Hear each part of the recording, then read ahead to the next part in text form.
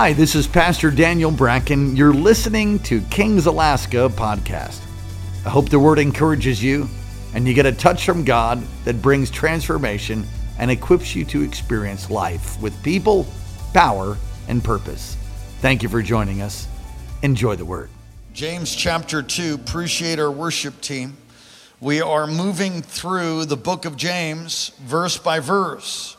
Chapter by chapter, verse by verse. So we are in chapter 2 and the 14th verse through the completion of that chapter. I'm going to read from the New International Version.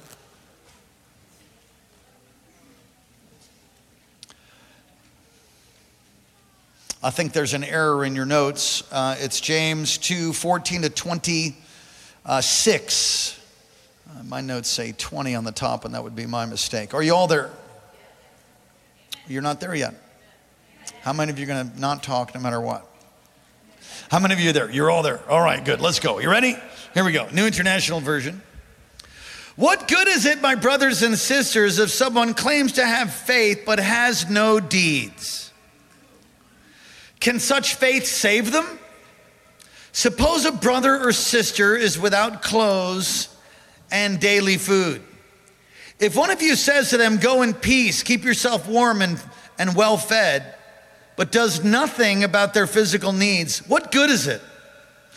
In the same way, faith by itself, if it is not accompanied by action, is dead. But someone will say, you have faith, I have deeds. Show me your faith without deeds, and I will show you my faith by my deeds. You believe that there is one God. Good. Even demons believe that and shudder. You foolish person. Do you want evidence that faith without deeds is useless? Was not our father Abraham considered righteous for what he did when he offered his son Isaac on the altar? You see that his faith and his actions were working together, and his faith was made complete by what he did. And the scripture was fulfilled that says, quote, Abraham believed God and it was credited to him as righteousness. And he was called God's friend, verse 24. You see, that person is considered righteous by what they do, not by faith alone. In the same way, was not Rahab the prostitute considered righteous for what she did when she gave lodging to the spies and sent them off in a different direction? As the body without the spirit is dead, so faith without deeds is dead. Woo! This is going to be good. Father, thank you for what you've done this morning, what you've done in worship, how you healed people, touched people. Thank you for the many testimonies at the time of worship and returning the tithe and giving towards our building project. All you've done today, you're amazing. Now, God, I pray that you, Lord, would speak with crystal clear clarity to each and every one of us, that all of us would be impacted by your word, which is truth. You stand over to see it performed. So have your will and have your way. In Jesus' holy name, amen. You may be seated. We live in an interesting time where faith is misunderstood. So what do you mean by that? Well, it's not uncommon for me and maybe for you, where you meet someone who says they're a Christian, but they sure don't act like it. Christian is as Christian does. Actually, Christian means little Christ or Christ-like. So if somebody says that they're a Christian, but their behavior is contrary to that, there's a problem with that.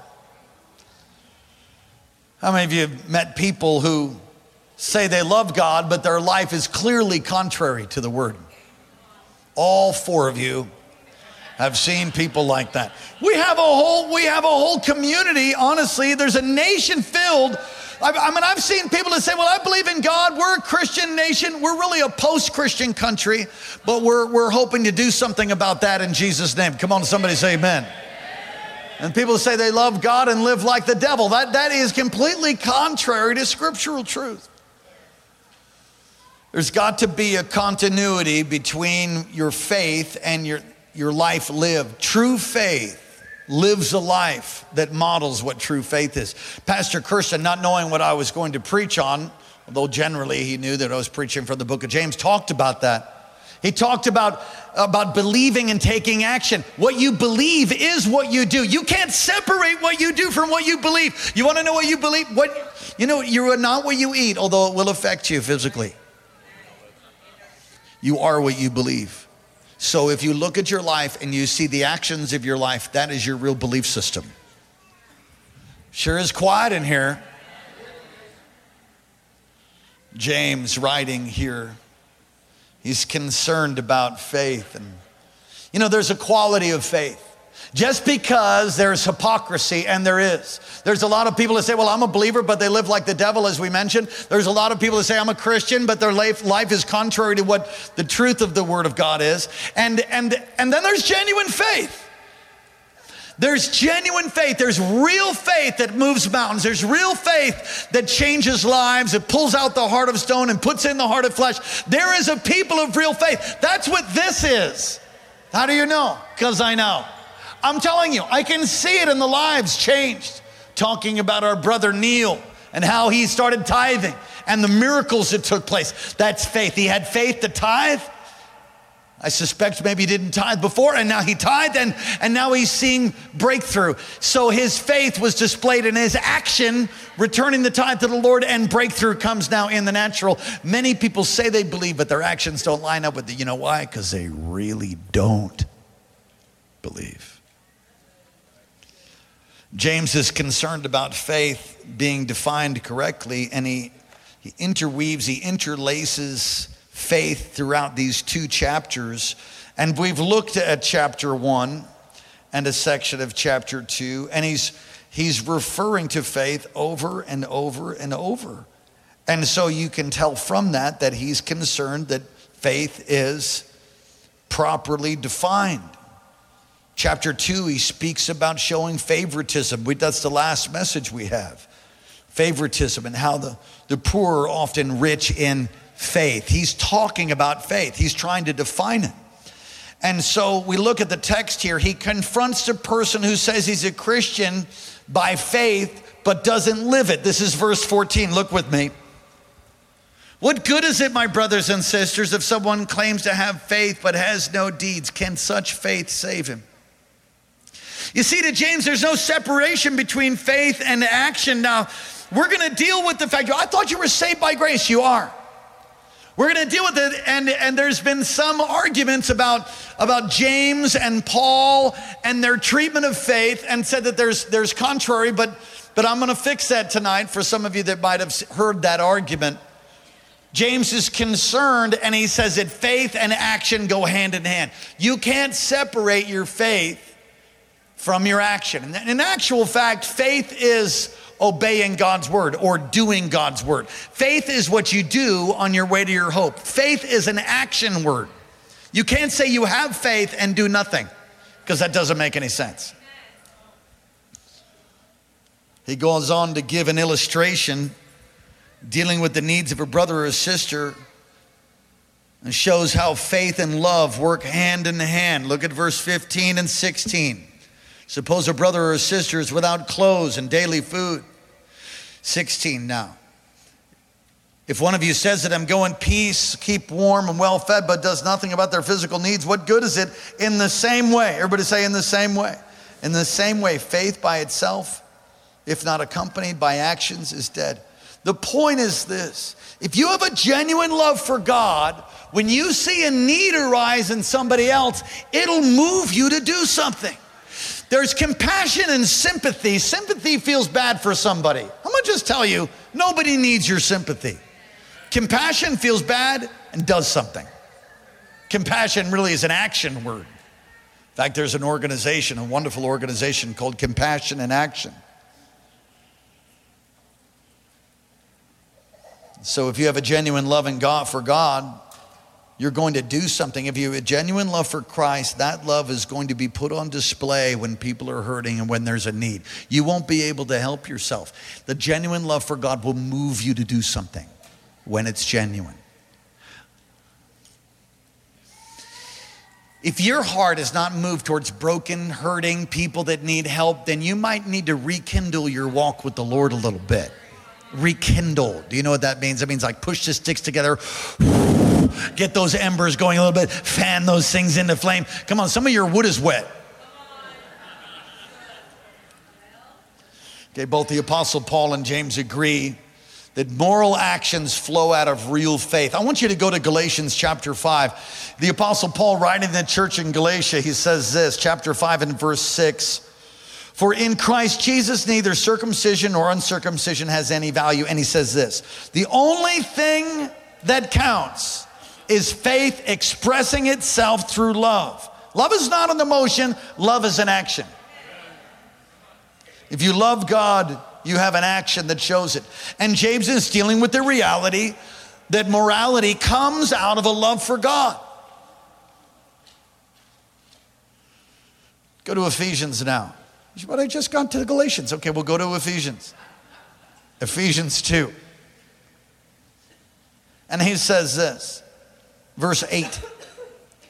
For it is by grace you have been saved through faith. This is not from ourselves, it's a gift from God. Not by works so that no one can boast. See, he's saying that you're saved by believing. He even quotes Abraham, that Abraham believed God was accredited to him as righteousness. Your faith, believing, is what saves you. It's not doing the stuff that saves you. But when you're truly saved, you will do stuff. You will take action. When we receive Jesus, not our own righteousness. I said not our own righteousness, not your works, not your giving. You can surrender your body to the flames and you'll be utterly scorned. There is nothing you can do to earn God's love. He loves you just the way you are, and so much he refuses to leave you that way. And you have to receive his gift of love. You receive salvation by believing. Faith, believing. Pistis is the Greek word. By believing on the Lord.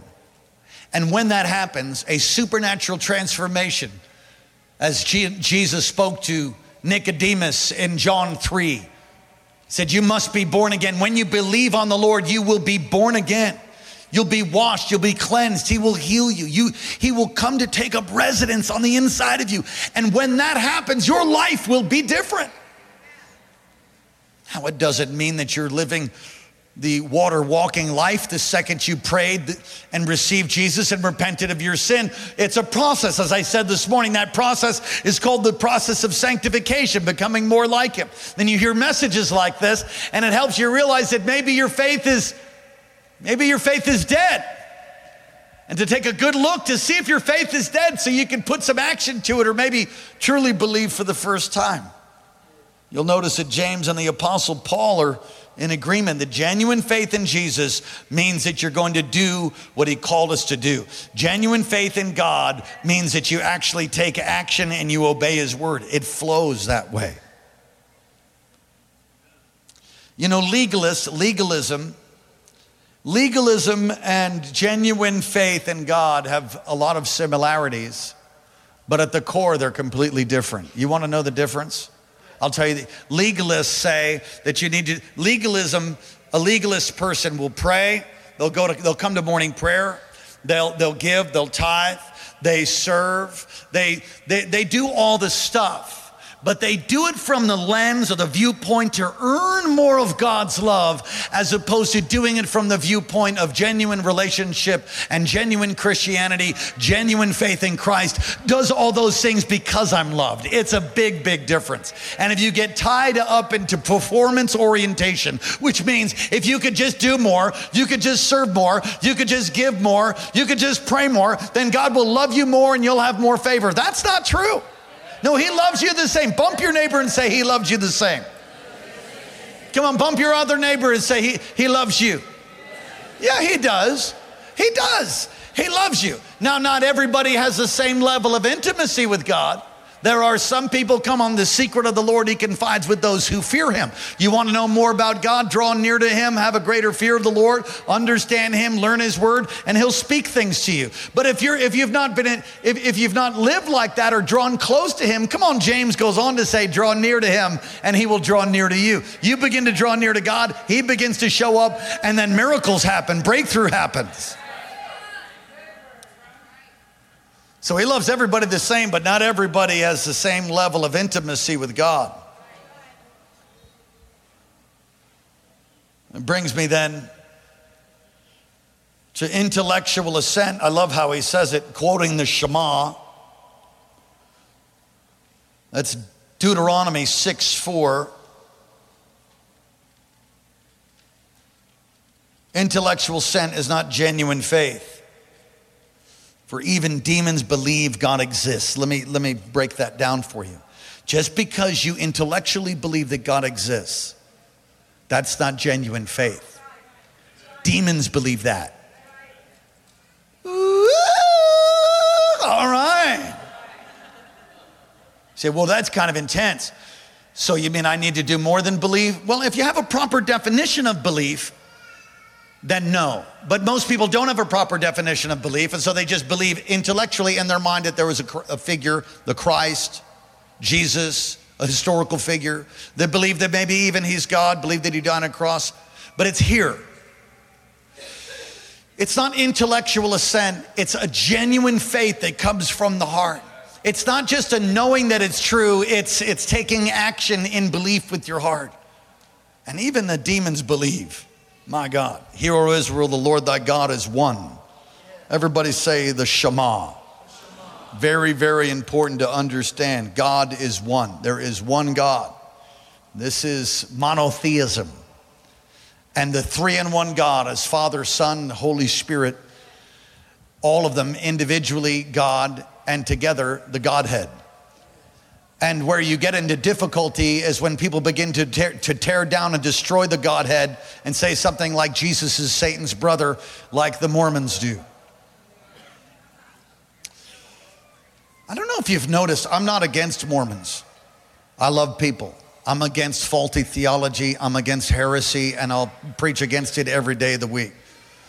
And there's heresy there. The Book of Mormon, this is like for somebody because I'm getting shoved. The Book of Mormon does not follow the rules and laws of canonization. It does not match with the laws of canonization, and there's 4 basic laws. It doesn't match up. And so when you talk to somebody and they say, well, they're never, first of all, the new thing is they don't tell you they're Mormons. They're people, you love them, you're not against them, but you need to stand for truth. And they'll say that, no, don't call us Mormons. We're not Mormons. We're the Church of Jesus Christ of Latter-day Saints. They'll correct you because that's the new thing. They don't want to be called Mormons. The spirit of Moroni or something like that came and gave a golden pair of glasses to a man and some special tablets in the 1800s. They can't find the glasses and nobody knows where the tablets are. Well, we have archaeological evidence that brings us all the way back to the birth of Christ and prior. It just doesn't line up. And it seems like a dude wrote it. It seems like, I'm going to say it, it seems like someone with perverse character wrote it. Why is that? Because when you get to heaven, you get all these celestial sex partners. Okay, we have children here, and you get your own planet. And I guess you get special underwear, or maybe get the underwear before. I forget. We better move on. Jesus is God. Or the well-meaning Jehovah's Witnesses, they're also deceived. They've changed the word. And I want to say that if you read the back of the book of Revelation, read the book of the Revelation, there's a curse and a blessing. There's a blessing for those who read it, but there's a curse that says anyone who changes the words of this book, God will add, it takes away from the words of this. Anyone who adds to the words of this book, God will add to him the curses. Anyone takes away the words of this book, God will take away his right to the tree of life. He'll take his name out. Now let me just do a little study and see all of the authors and all of the founding fathers, if you will, of Mormonism and Jehovah's Witnesses. They're all dead and their lineage no longer exists. Everyone in the family's been cleaned, wiped out. They don't exist anymore. And the deaths they died? The deaths they died. Go study that. The deaths they died are horrible deaths of disease. The curse. Come to somebody, say the curse. All right, and I'm not an apologist, but I felt pushed by the Holy Spirit to go there for just a moment. Hear, O Israel, the Lord thy God is one. Even demons believe. And so it's not a verbal assent. It's not just believing he exists. It's receiving what he's done and then a changed life that comes from that. He gives the illustration now. James continues. And he gives an illustration of Abraham. Abraham is an illustration of faith accompanied by deeds. And the Apostle Paul and James use Abraham as an illustration. And what James is saying is that from the moment that Abraham was led out by the Lord out of his tent to look up to see all the stars of the sky, and he says, Abraham, you see all the stars? He says, yeah, can you count them all? No. More numerable will your descendants be than the stars of the sky. And from that point, he begins to move forward in faith. But it's 20 years or whatever. It's a long time. And Sarah had to come to a place of faith. And eventually, Isaac is born. Laughter. Isaac. And God then tells him to go to a region called Moriah, which is the exact same region that Jesus was crucified. He leads them there on the third day. He saw the place afar off, and he goes and to offer Isaac on the altar. He goes up the mountain with the fire, the knife, and the sacrifice. And Isaac is 30, perhaps 33. I think 33 fits better because he's this type of Christ. Goes up, and Isaac's like, hey, Dad, where's the sacrifice? Oh, Lord will provide. He so believed God was going to bring the multiplication of his descendants. His faith was more numerable than the stars. His action was, I'm going to obey God no matter what it takes. And he said, the lad and I will be back. He says to those who are waiting down at the base, we'll be back. So he believed that even though he might have to follow through, which was not uncommon, it was not uncommon to sacrifice one of your children. It's not uncommon today either. It's called abortion.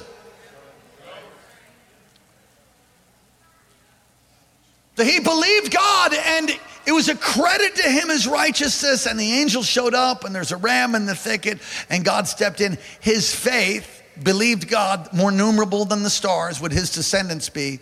He obeyed God in bringing his son to sacrifice him because he knew God said it and God's going to fulfill it. Faith and actions working together. And this is the illustration that James gives. So James saying that Abraham's faith allowed him to obey God at a crucial moment in his life.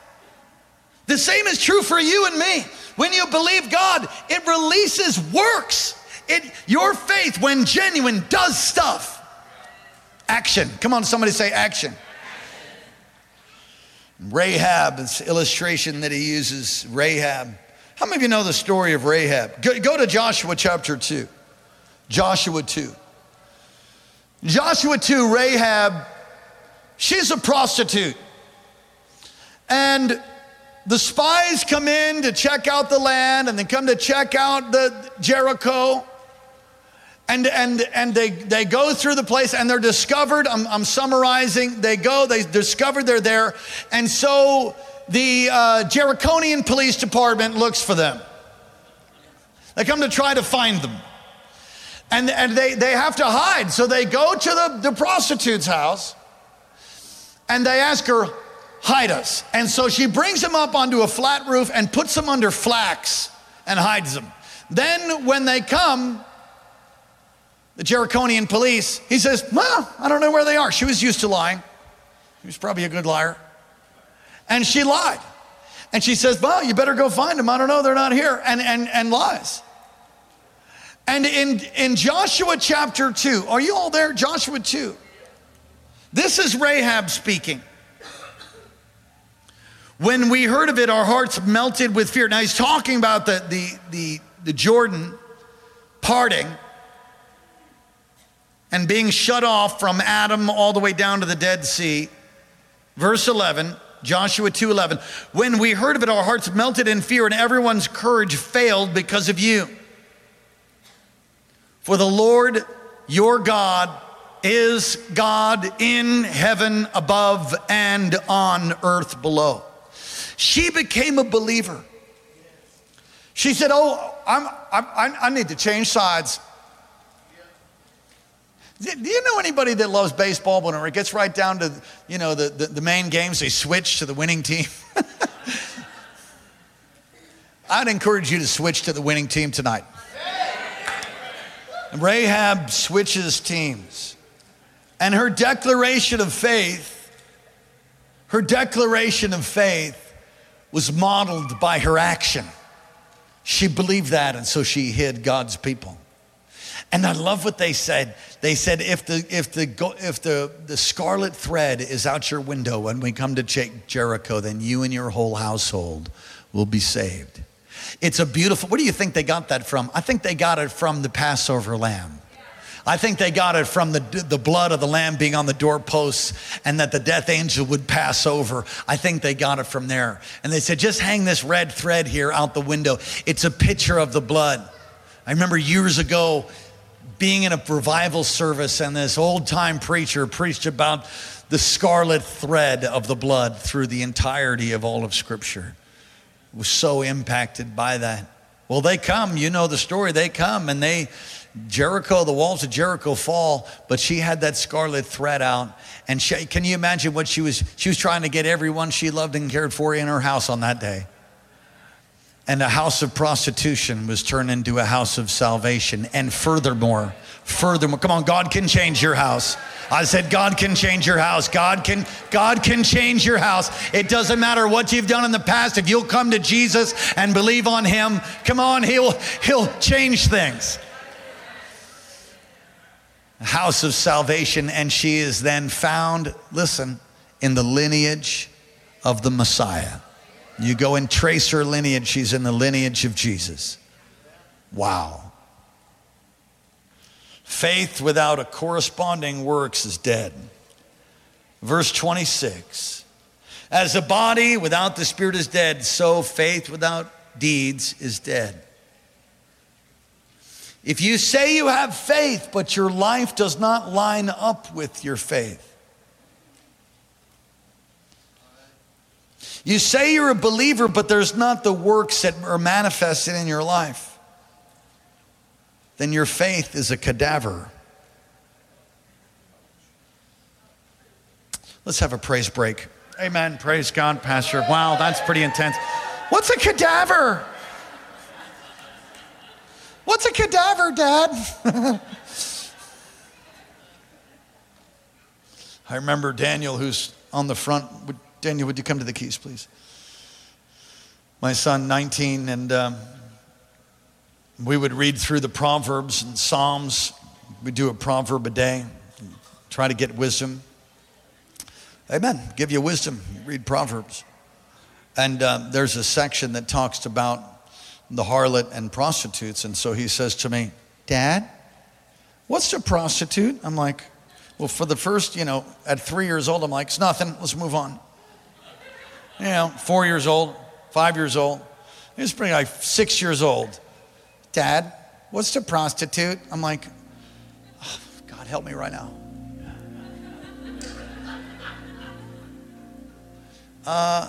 That's someone that gets paid to give kisses. He goes, ew. I'm like, right, exactly.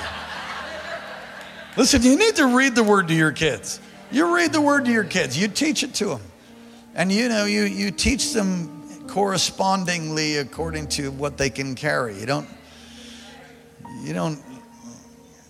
bust the whole lid off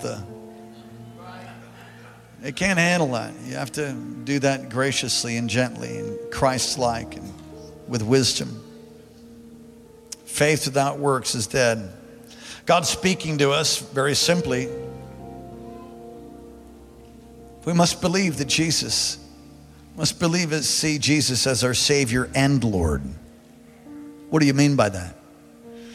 Someone said if he's not the Lord of all, he's not the Lord at all. Some people, seen people, well, I believe in Jesus, but yeah, I don't go to church and I don't do any of that stuff, but I believe. So it's like they're trying to have fire insurance. We're to believe in Jesus. That kind of faith doesn't save you. You know that. That's what it's saying. That kind of faith is not going to stand before the Lord. And we talked about James and how it relates powerfully with the Sermon on the Mount. Matthew 5, 6, and 7. And Jesus said in the Sermon on the Mount, talking to those who come to him, they said, Lord, Lord, did we not cast out devils in your name? Lord, did we not? Did we not? He said, get away from me. I never knew you. I never knew you. That's a sobering thought. Do you know him? Because when you know him really, then it'll release corresponding action. Come on, if you're as mean as a cuss, you just got a foul mouth and you keep doing the same things you've always done, and you say that you're a believer, you're not. Don't look at me like that. You might believe like demons believe, you might believe intellectually, but you've not been born again. Because when you're born again, you change. How do you change? It's more than you white knuckling it and forcing new habits. It's way, way beyond that. Something changes on the inside. He takes out the heart of stone. He changes you on the inside. He transforms you. So if he's your Savior, then he has to be your Lord, because if he's not your Lord, then he really isn't your Savior. I've heard so many people say, he's my Savior, but he's not my Lord. And I'm going to tell you, there's no such thing. Matthew 7:21, Lord, Lord, did we not cast out devils? Get away from me. You know, you ought to let that sober you up just a little bit. Away from me. I never knew. Just because you can prophesy, just because you, come on. Away from me, I never knew you.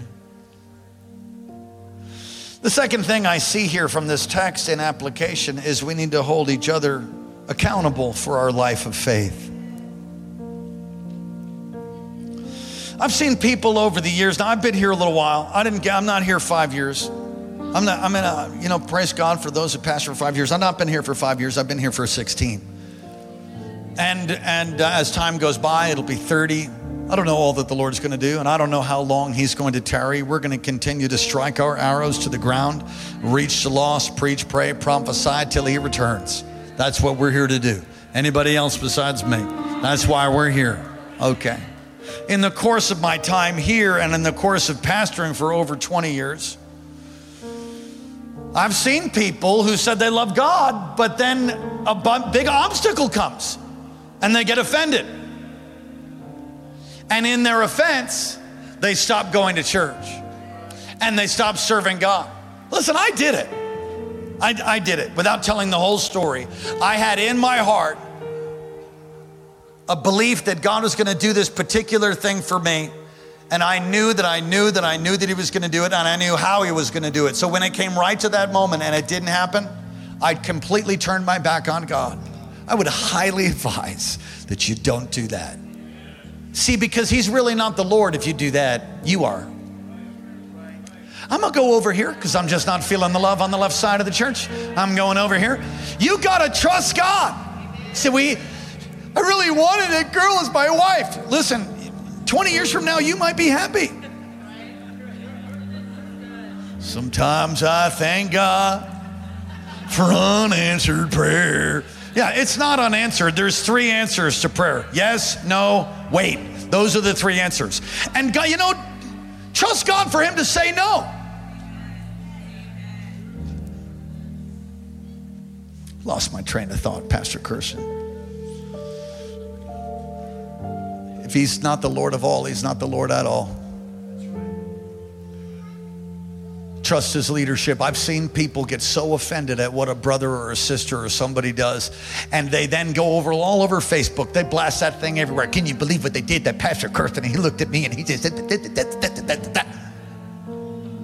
shut up. word. Go read Matthew 18. Go read Matthew 18, and if your brother sins against you, it doesn't say go tell everybody and blast it on Facebook and talk all about it. Like, can you believe what Pastor Kirsten did? Oh my gosh. No, you go to him. Not him, you know what I mean? Go to the person that offended you. You go to them, just you both, not you and your 10 people, and you record it. You record it. He's really a racist. And you record it and you blast it everywhere. Tell me you love God. No, I don't think so. I'm not feeling the love again. Come on, lift your hands. Lift your hands to Jesus. Say, oh God, help me. Oh God, help me. And so you defile person after person after person after person after person, and you win a whole bunch of people into the argument about what's happened with whoever it was that offended you, and you don't do Matthew 18, and then you're not going to church, you don't serve God anymore, not serving God anymore. Serve God. I don't think you were serving God to begin with.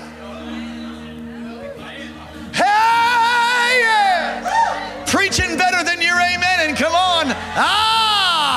Woo.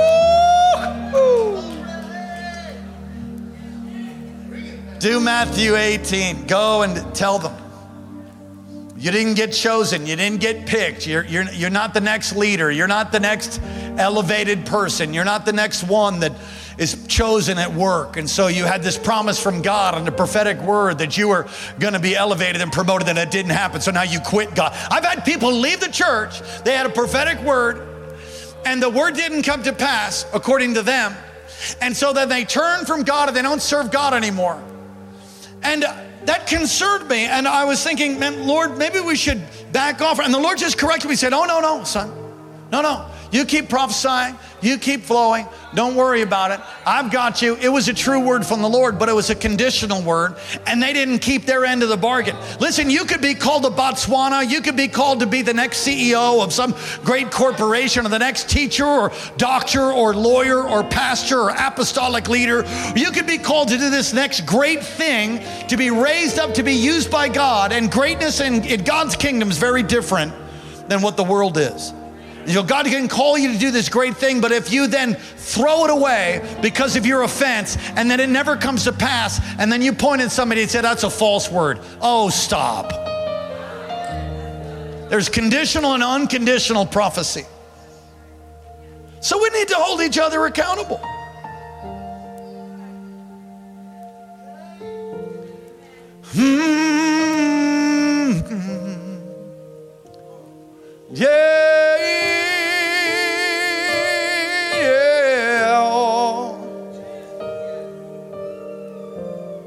There's so many people that are offended. You were born, the doctor slapped you, and you were offended that they slapped you. You came out of the womb offended, and you just look for ongoing offense. The second something happens, you know they're talking about you. You have a spirit of offense, and you need to be set free. There's so many people that have a spirit of offense, and it's all over America. It's all over. I don't want to offend them. His, him, her, it, whatever they are, all of the pronouns. Give me a break. Listen, you're going to get offended. I've found that God offends. He's offended me plenty of times to heal me, because God will offend your mind to reveal your heart. I said, God will offend your mind to reveal your heart. And faith without works and actions, it's going to be tested, and we need to be accountable. If he's not the Lord of everything in your life, then he's not the Lord at all. Don't tell me you believe in prayer. Come on, this is going to hurt. You ready? Just fasten your seatbelt high and tight. Brace yourself. Couple stingers right here. Woo! You believe in prayer, but you never come to prayer. You don't really believe in prayer. You believe in tithing, you say you do, but you don't tithe. Wrong again, you don't really believe in tithing. You don't really believe it. Not really.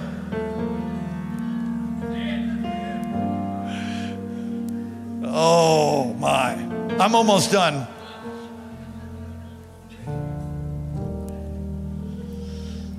You say you believe in hell, you say you believe in heaven, you say you believe in salvation, but you never share your faith. Owie. I don't want to be embarrassed. I've found that the revelation, the truth of God's word, when it's real and genuine, will wipe out all other emotions. I've told you the story, a young, nervous, shy mother with her little baby walking across the parking lot, and her purse is attached to the stroller, and some demonized maniac comes. I mean, she took the self-checkout line so she doesn't talk to anybody. She's not going to say anything to anybody. She's certainly not having any eye contact. She just doesn't want anybody to see her. She's quiet, she's shy. So she's walking with her cart, and out of the darkness dashes a demonized, drug-addicted individual who grabs that cart, snatches it out of her hand, and runs away to steal her purse. Can I tell you what that girlfriend will be looking like shortly thereafter? She won't gouge homeboy's eyes right out of his head. She will muster some courage, and she will run like a track star, and she will hunt him down, screaming and yelling. She's not just gonna sit there and go, why, her baby is, would any mother do that? No, there's an instinct, there's something that happens. The fight or flight, oh, it'd be fight, baby, it'd be on. She would hunt him down, and he would die a cruel death as she got her baby back. Right? Why? Because the revelation of the importance of her child being protected, her baby that came from her own body, the one that God gave her, the importance of protecting that baby is far above her being embarrassed or feeling like she's foolish. And when you get a revelation of who God is and who you are, it changes everything. When you get a revelation of heaven and hell, it changes everything. When you get a revelation that when you pray and when you declare and when you proclaim and when you decree that mountains can be moved and sickness has got to go, it changes everything. When you get really faith down in your heart, when you get faith in your heart, it takes action. It does something. It has compassion on the broken and the hurting, the lame and the halt and the withered. You can't separate your life of faith from what you do. So what you do is what you believe. Owie. Examine your life. Take a good look. We must not separate our faith from our action. Embrace the fact that true life, back in your notes, embrace the fact that a true life of faith is living for God. In our devotion, let me stop there. In our devotion, what does that mean? When you really love God, you're going to read His Word. You know that it is His Word, you read it. And let me just tell you, one of the great studies that I've done recently, I've done it at other time, but required as I moved to finish my degree, is why the Word of God is the Word of God. And most people have not done that study. But if you begin to do that, it just has so much more importance. It just comes alive in a greater way that you realize there's no way that man wrote that. Oh no, man wrote it under the inspiration of the Holy Spirit, but it is clearly put together by God Himself. And when you read the Word, it releases faith. When you study the Word, and there's books called the Pages on the Parchment, and on and on and on. You can do studies about why that's God's Word. It's a #1 bestseller ever since it came out. On Gutenberg's printing press, the first thing ever printed was sections of Scripture and eventually a Bible. It transformed cultures and transformed nations everywhere it goes. The Word of God is a lamp unto our feet and a light upon our path. The Word of God is like a hammer that breaks a rock to pieces. The Word of God is like fire that burns everything in His path. God's Word is true. God's Word is sure. Heaven and earth will pass away, but His Word will remain. His Word will, hey God, His Word will endure forever. You study the Word and you read the Word and do the Word. Everybody say, do it. Devoted life. You're living a life of devotion. Reading the Word, memorizing the Word, learning the Word, speaking the Word, praying the Word, having a life of prayer, fasting, faithfulness to church. You know, I said this before, Every person I know of that came into this house, or for all the times I've been saved, or all the almost 30 years now, people that come in that get soaked and saturated and stay, let me tell you what I've found over all those years. In every family that I know, and people live a genuine Christian life, their whole family gets saved. I'm talking every single one. Some are more stubborn than others. It could take 20 years, but every one of their family gets saved. I've seen that. And some are not quite in yet, but it's not over yet. And I see their lives transformed, and I see them go from, I've seen people go from abject poverty to great blessing and favor. I've seen people that were emotional basket cases on so many Prozac milkshakes and jacked up and toe up from the flow up, healed and become counselors. I've seen people wanted by the FBI, then become FBI negotiators. You want to tell me how that happens? I've seen people who were kicked out of counseling. There was no hope. You wouldn't trust them with anything. I mean, you had your hand on your wallet when you were near them, and then they become people that are helping to manage finances and transformed life. That's what happens when you come and you soak and you saturate. How does that mean anything? If you're going to grow in God and you're going to come big in faith with action, you have to soak and saturate yourself in the Word daily. If you just come to church, I'm talking to the Sunday night crowd, so it's daily, weekly, faithfully coming, serving. Can you say amen?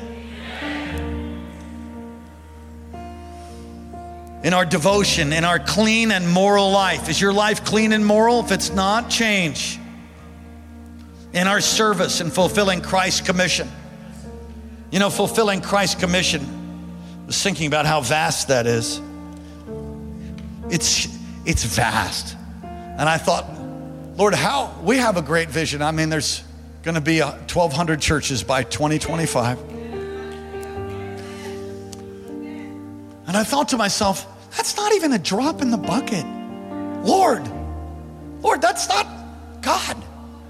And I felt like the Lord said, it's the vision I give you. Run with it. Do the best you can. And I will help you. Don't worry about the rest. I'm doing all of this. I'm orchestrating it. We will have 1,200 churches by 2025. How? One church at a time, or maybe two at a time. That's why we do what we do. We're here to fulfill the Great Commission. He said it's a lot of work. Oh, but what a joy. What a joy it is. Faith without works is a cadaver. Is your faith alive? Let us encourage one another to be true Christians. We're new. We're filled. We're to be ambassadors. 2 more scriptures. Turn there, please. Turn to the book of Hebrews and I'll conclude. Whole worship team, would you come? Book of James, so powerful. So powerful. I've said it before, but Dr. Morocco encouraged those he was mentoring to memorize either the entirety of the book of James or the Sermon on the Mount, Matthew 5, 6, and 7. And so we got to choose which one, Matthew 5, 6, and 7, or the Sermon on the Mount. I would challenge you to do the same thing. You see what happens if you get this in you, you'll be able to live with much greater ease and holiness and purity. Some of you are struggling in areas. Can I give you a key? Whatever area you're struggling in, get the Word of God for that area, memorize it, speak it, pray it, and you will find the area that your struggle crumbles before the power of God. He stands over His Word. It's a sword. Some of you need to unsheathe that thing and just take the head off of your obstacle. Encourage one another to be true Christians. Hebrews 3 and 13. But encourage one another daily as long as it is called today, so that none of you may be hardened by sin's deceitfulness. We've come to share in Christ if, everybody say if indeed we hold our original conviction firmly to the very end. Wow.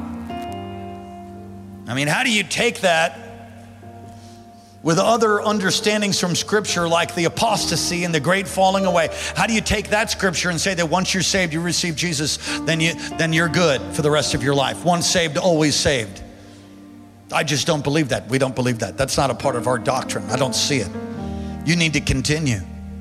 You need to continue in your faith. We say, which sin is it that causes you to lose your salvation? I don't think it's like that.